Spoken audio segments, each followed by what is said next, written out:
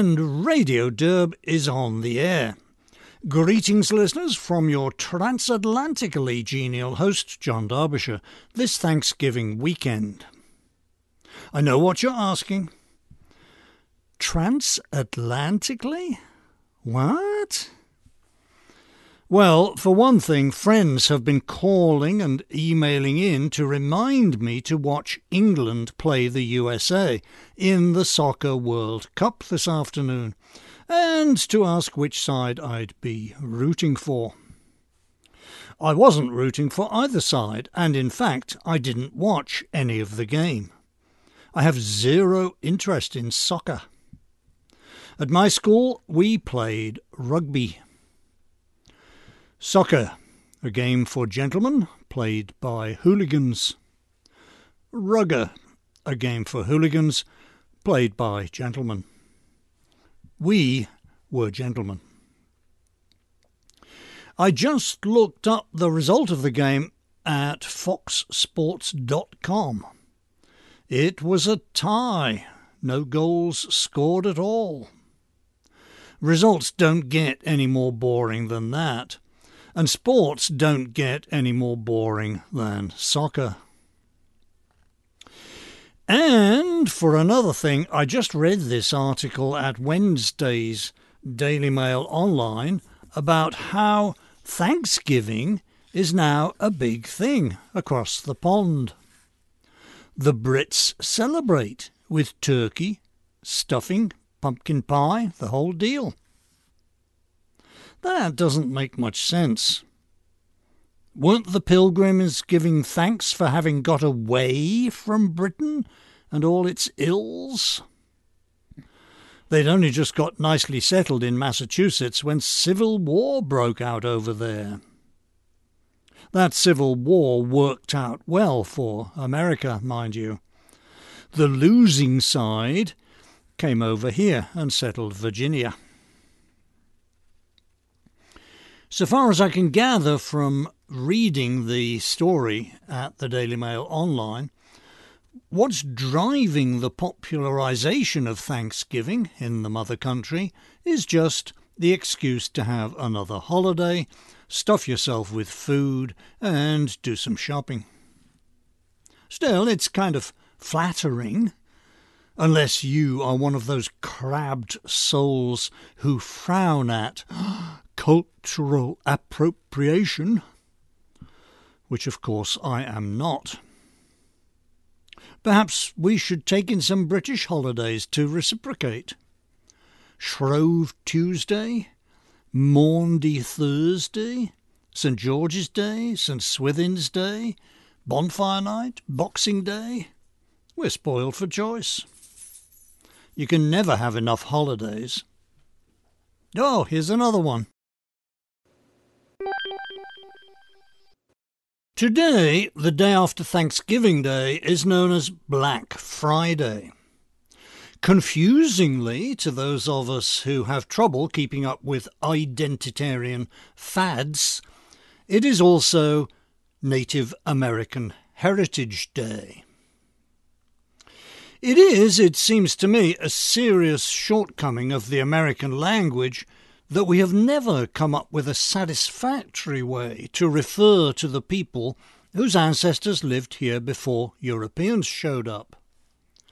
We used to say Indians, but as post-1965 immigration got seriously underway, and our big corporations discovered to their delight how much cheaper it was to hire computer programmers from Bangalore than from Baltimore, that started to be confusing.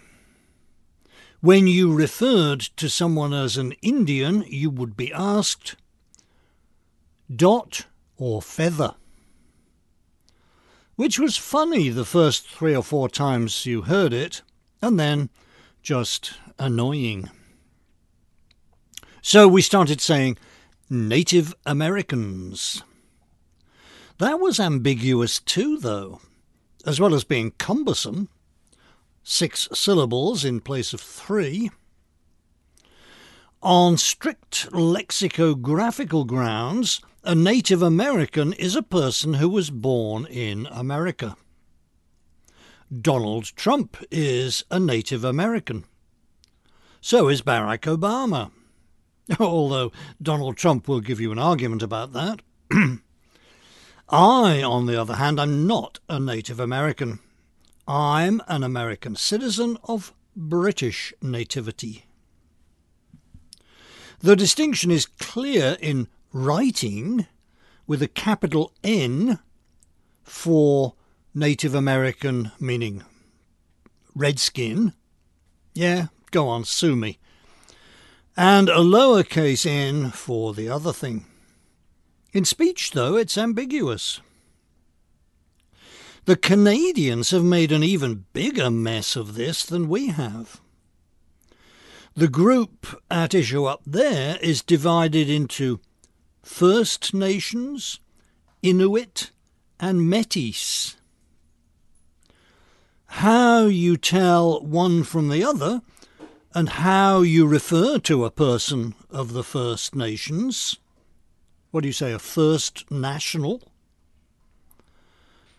How you do that, I have no idea, and I'm not interested in finding out. The plain-speaking sheep farmers of the Antipodes have more sense than we have. In Australia there are Aborigines, Abos for short. In New Zealand, Maoris. Can't we North Americans follow their example and settle on something unambiguous and short, or at least easy to abbreviate? Well, our Indigenes were in the news last week. At any rate, the news in New York State. On November 17th, the Education Department of this God-forsaken sinkhole of a state decreed that high schools must stop using uppercase N Native Americans as mascots for their sport teams, or else lose state funding. They think 50 or 60 schools still have such mascots in defiance of legislation and court rulings declaring it disrespectful. I really don't get this. My hometown here in Long Island has a youth football league named the Bulldogs. Is that disrespectful to bulldogs? I don't think so. Bulldogs are aggressive and tenacious. Isn't that what we want our footballers to be? Is there a youth football league somewhere in the USA named the Poodles? I doubt it. Although the way things are going, perhaps there soon will be. When a sports team names itself the Chiefs, or the Indians, or the Braves, I think our Indigenes should be flattered. Although I think they might reasonably draw a line at the thieving cannibals. If they don't like our naming customs, let them go back where they came from. Across the Bering Strait, back to Siberia. I had a rather alarming conversation the other day with a friend who is well acquainted with the region where medical science intersects with politics. We got to talking about the ferocious lockdowns in China. After some relaxation, the country has been hit with a new outbreak, said to be the worst yet. The lockdowns are going on again, more intense than ever. Mrs. Derbyshire has an old school friend in southwest China. Retired now, she lives with her husband on one of the upper floors of an apartment block. They are allowed out, properly masked up for brief periods, strictly monitored once or twice a week. My wife was actually on the phone with this lady when, in the background, she heard a voice call, "Come and get tested." They have to go downstairs to the lobby to get tested for COVID every day. If you test positive, you're hustled off to a quarantine camp. For a retired couple like them, it's bad enough. If you're young and trying to make your way in some kind of career, or just doing regular paid work, it's been devastating.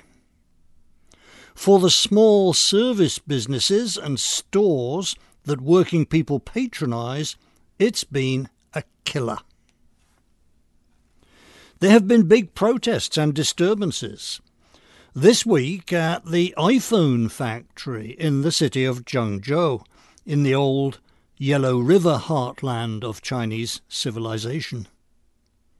The Chinese economy is choking.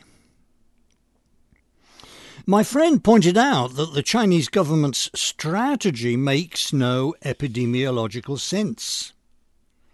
As the Washington Post pointed out today, quote, "A coronavirus outbreak on the verge of being China's biggest of the pandemic has exposed a critical flaw in Beijing's zero COVID strategy.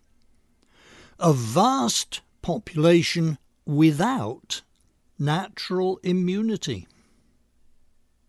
After months with only occasional hotspots in the country, most of its 1.4 billion people have never been exposed to the virus.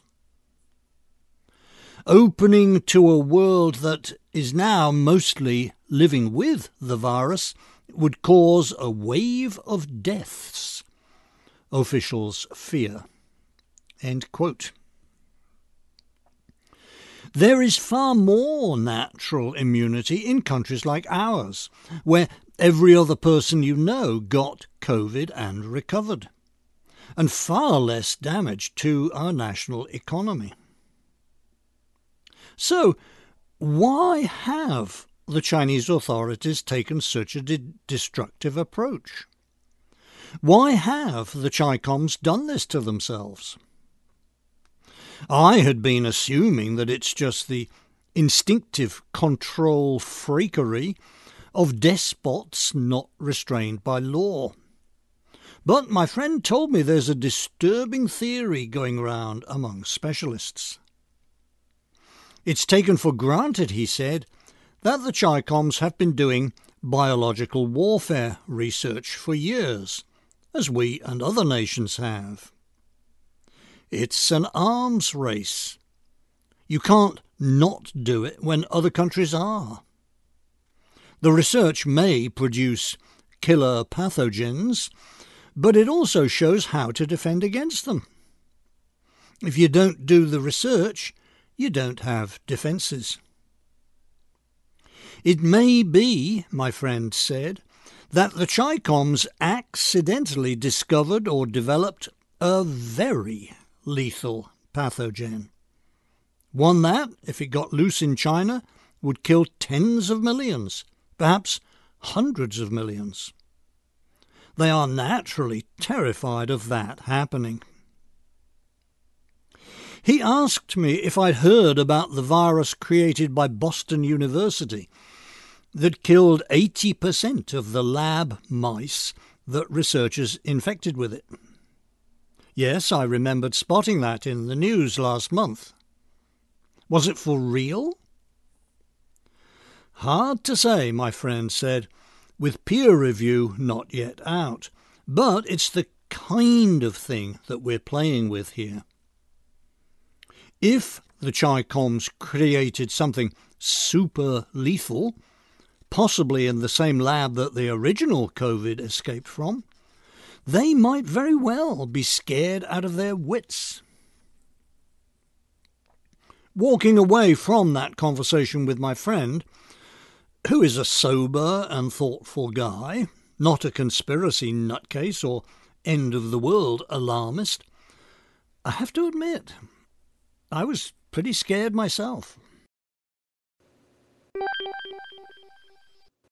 Blue state progressives derive their spiritual nourishment from there being some population of poor people on whose behalf they can pose as humanitarians. Back in the days when Marxism was taken seriously, the domestic working class filled that role. The working class, however, turned out to be a disappointment. When war broke out in 1914, they marched cheerfully into battle under their bourgeois officers, singing patriotic songs. They didn't want revolution, and they didn't much mind capitalists getting super wealthy, so long as they, the working class, could live in a stable society under rule of law with the opportunity to attain modest prosperity doing useful work, with decent provision of education and healthcare. The disappointed progressives turned to blacks as a group that they could patronise. That didn't work too well either. Instead of being grateful to the patronising white lefties, blacks felt, well, patronised and resentful. It turned out a lot of them didn't like white people very much, or the nation they found themselves living in. As one of them told his followers, "God damn America!" What should progressives do to be saved? What race or group can now serve as a backdrop for their humanitarian posturing? The Biden administration, which is blue state progressivism enthroned, has given us a clear answer. Illegal aliens are the new proletariat, the new Negroes. Progressives can't get enough of them. They can't do enough for them. This is exceptionally clear in today's New York City. Here's a guy with a beef. The guy's name is Daniel Barber, a black American. Mr. Barber is an advocate for New York City's public housing tenants, of whom there are 1/3 That twangs my heartstrings some. I spent most of my younger years, ages 3 to 18, in public housing. In England, not New York City. I'm totally in favour of public housing, although I am of course well aware that public housing in 2020's New York City is not precisely the same thing as public housing in 1950s provincial England. OK, what's Daniel Barber's beef? His beef is that New York City is handing out city services, shelter, education, job training, healthcare and legal aid, to illegal aliens at a rate of, according to the city's budget office, $600 million a year. With an estimated 17,000 illegal aliens in the city, that's better than $35,000 per illegal per annum. New York's public housing tenants, by contrast, got $774,000 for support services in 2021. Since there are 339,000 of them, that's only $2.28 per capita. Somewhat of a difference. Yes, sure, not many public housing tenants depend on city welfare programs. They are working or on federal welfare programs. They get health care coverage from employee insurance or Medicaid. Their kids' education is separately funded, and so on. Still, $600 million is a lot of dollars for criminal invaders. However often the New York Post refers to them as asylum seekers, you can see why Mr. Barber is vexed. The city government, in fact, under the incompetent and corrupt Mayor Eric Adams, is hosing money around on illegal aliens. Quote from the New York Post, November 25th, quote, "In October, the city built a special tent community on Randall's Island to house 500 migrants. But the controversial facility, which cost $16 million, was shut down this month.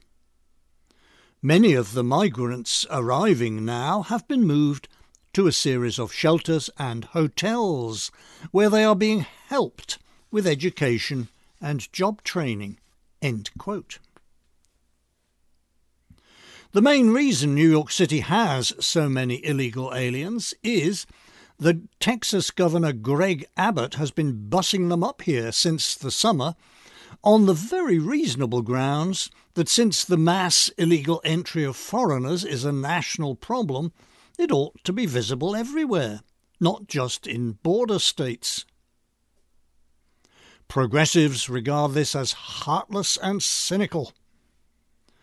They want to patronise their victim class from a distance, not up close. Just as 19th century abolitionists wanted blacks to be freed, but to stay in the South, please. The number of illegals will shortly get much bigger. Donald Trump's Title 42 policy allowed Border Patrol to exclude more than 2 million illegals who might spread COVID in immigrant detention centres. On November 15th, a federal judge struck down Title 42, although he generously gave the federal government 5 weeks to arrange compliance with his order. That means that starting December 21st, it will be even easier to cross the border and stay here than it has been this past 2 years. Would-be illegals have gotten the message. They're massing on the Mexican side of the border. And that means that New York City will be budgeting a lot more to help illegals find work, schooling and healthcare, and correspondingly less on residents who are US citizens or legal aliens. Wealthy, progressive New Yorkers like Chuck Schumer will be delighted. City residents in public housing will wonder who gives a damn about them. Our president attained the age of 80 last Sunday. Happy birthday, sir. Even with modern standards of healthcare, that's a pretty good age. Younger listeners may be wondering, what's it like to be 80? I don't know, although, like you, I hope to find out. We can speculate, though. For observations and insights into human nature and the human condition, my first port of call is the great 18th century essayist and lexicographer Samuel Johnson. In the year 1759, when he himself turned 50, in order to defray his mother's funeral expenses, Dr. Johnson wrote a novel titled Rasselas, Prince of Abyssinia. It's not really a novel in the modern sense, more a series of essays dressed up as a novel, but it's very readable if you just take it as it is. In chapter 45 of Rasselas, the young prince and his companions are out walking when they meet an old man. After some conversational preliminaries, the geezer discourses on old age. Quote, "Praise," said the sage with a sigh, "is to an old man an empty sound. I have neither mother to be delighted with the reputation of her son, nor wife to partake the honours of her husband. I have outlived my friends and my rivals. Nothing is now of much importance, for I cannot extend my interest beyond myself.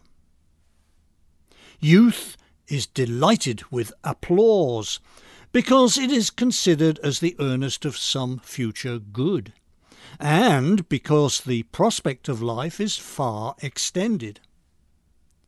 But to me, who am now declining to decrepitude, there is little to be feared from the malevolence of men, and yet less to be hoped from their affection or esteem.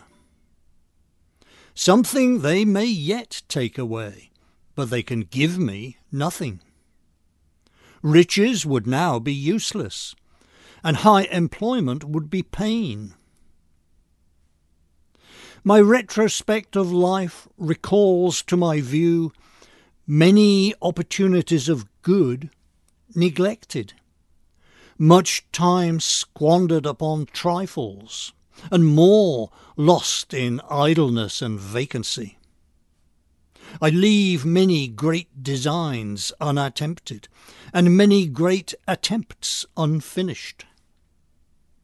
My mind is burdened with no heavy crime, and therefore I compose myself to tranquillity, endeavour to abstract my thoughts from hopes and cares which, though reason knows them to be vain, still try to keep their old possession of the heart. Expect with serene humility that hour which nature cannot long delay, and hope to possess in a better state that happiness which here I could not find, and that virtue which here I have not attained." End quote. And now, our closing miscellany of brief items. Imprimis. Next Tuesday, November 29th, is VDare.com's Giving Tuesday. I'll be at the Vidare Castle participating in the usual Giving Tuesday show, demonstrating my skills at power sword juggling and so on. November 29th is also the 50th anniversary of Pong, the first computer game that anyone remembers. Well, anyone who wasn't a software geek in the early 1970s, and very few were. The IEEE website has a nice commemorative piece up. I had forgotten that the original Pong ball was square. A round ball needed too much circuitry. The closing paragraph of the IEEE piece made me smile.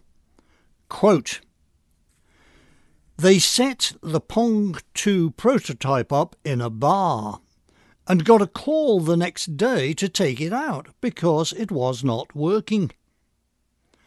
When they arrived, the problem was obvious. The coin box was jammed full of quarters." End quote. Item. The sheer brazenness of the regime and its media shills is really breathtaking. They look us straight in the eye and then quietly start telling us these whopping lies. They can do that in confidence because they know that hardly any media outlets will call them on it, other than one or two that can easily be demonised as nests of Nazis and spreaders of hate. Fox News, perhaps, or the New York Post. All the other outlets are on the same side. So here was Associated Press last Saturday. Actual, no kidding, quote. Joe Biden has said he's never spoken to his son about his foreign business, and nothing the Republicans have put forth suggests otherwise. End quote. This isn't some 19-year-old cub reporter at the Oshkosh Advertiser. This is Associated Press, supposedly one of the most authoritative news outlets in the world. Here's another one. CBS News. They told us on Monday this week that they had confirmed the authenticity of the data on Hunter Biden's laptop.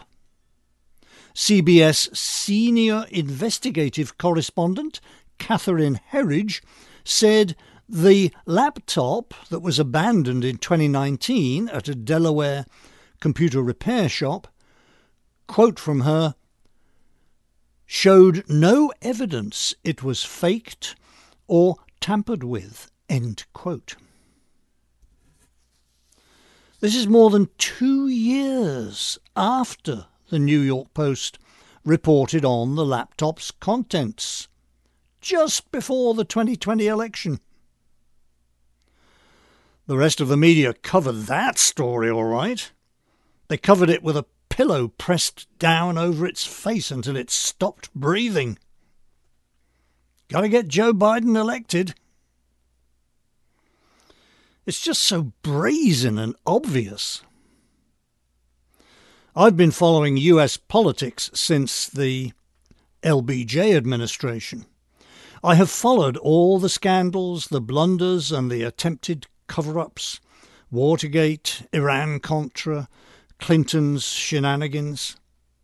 I don't recall anything this brazen, this clearly illustrative of the theory that political lying is meant not so much to deceive as to humiliate. Do they really think we're so stupid?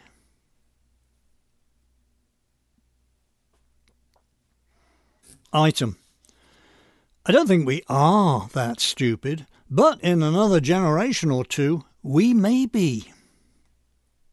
The highly regarded Edward R. Murrow High School in Brooklyn has an American literature curriculum for juniors. So these are literary works for consideration and analysis by students 16 or 17 years old. What books are being assigned? Well, there is Goldilocks and the Three Bears and The Tortoise and the Hare. No kidding. Oh, wait, the students also get some actual literature, like The Scarlet Letter, but only in 7-page summary form.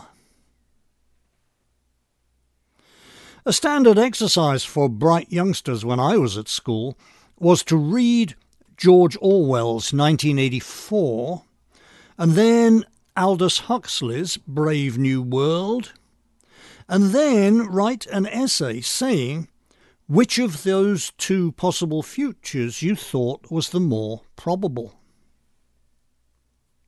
If I had that exercise to do over again, I would say that neither is anything like as probable as the one shown in the movie Idiocracy.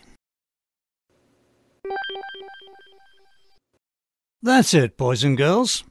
Thank you, as always, for your time and attention and your many instructive and plagiarizable emails. I signed off last week with a lovely piece from the very end of the Baroque period. This week I shall reach further back to the beginning of that period, in the early 1600s, to what, in fact, some scholars consider a transition from Renaissance to Baroque. What did Western music sound like then? It sounded like this. A brief extract from Claudio Monteverdi's great religious work, Sanctissimae Virgini Missa Senis Vocibus, ac Vesperae pluribus decantandae, cum non nullis sacris concentibus ad sacella sive principum cubicula accommodata. Commonly referred to as the 1610 Vespers. There will be more from Radio Derb next week.